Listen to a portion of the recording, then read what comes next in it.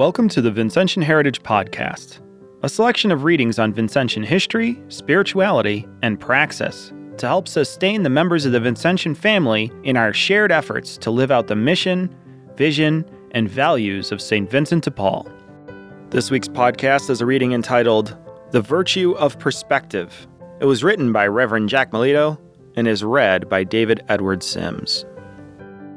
It is not so important for us to live a long time as to continue in the vocation to which God has called us. In this letter to one of his priests who had expressed undue anxiety about his health, Vincent puts a spin on his response that counters what seems to be a notion of conventional wisdom.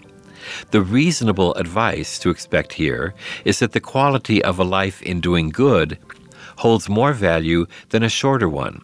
Maybe so, but Vincent's point is that the focus and the intensity of a life, brief or long, are more important than the length of days. These words reflect the unexpected slant that Vincent gives to much of his advice. There were many queries that came his way, or initiatives that he took to advise a confrere, perhaps to clarify an ambiguity, or to counter an insensitivity in his correspondent, to illumine some facet of the truth that the inquirer overlooked, or to make a point that he might have missed. Vincent's wisdom in these instances arises out of a perspective born of his peasant good sense alone, or out of that common sense informed by faith. But in responding, he gives an unexpected twist to his words, so that his statements take an aphoristic, paradoxical turn. Thus Vincent replies to a missionary who asked permission to take the discipline. The saint cautioned against such an overzealous request with the reminder that we can fall into excess in the practice of the virtues, and that excess is sometimes a greater evil than the failure to practice them. Indeed, there are people who find sensual and shameful pleasure in that sort of thing. After further thought, Vincent relented, and he permitted the request with very restrictive conditions that would forestall the priest's falling into the excess, reminding his confrere that merit comes not so much in pain as in love. Moderation is always paramount, he insisted, as he did when advising Monsieur Portail to curb the length of a visitation. Those which drag on are not usually very successful. On his advice to Etienne Blateron to take care of himself, even if Cardinal Durazzo in his seal overworks the missionaries. In the final analysis, virtue is not found in extremes, but in prudence, which I recommend as strongly as I can. A serenity born of faith underlies other responses, as he advised about the poverty suffered in a house at La Rose. Things arrange themselves with time. Only God can have everything to his liking. His servants should act as our Lord did. In less tangible areas, do not look for results, Vincent tells Blateron, who is discouraged that no one is profiting from his mission or that his opinions are not being accepted. Are you not willing to accept that our efforts and prayers may be ineffectual if such is God's good pleasure? For, monsieur, what would it be like if everything was favorable to us?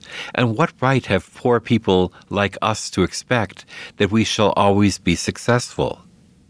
And as to contradictions, we have even less reason to be upset when someone offers resistance to our humble opinions.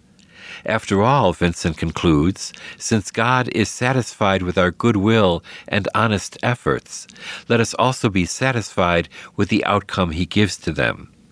With this frame of mind, our actions will never be without good results.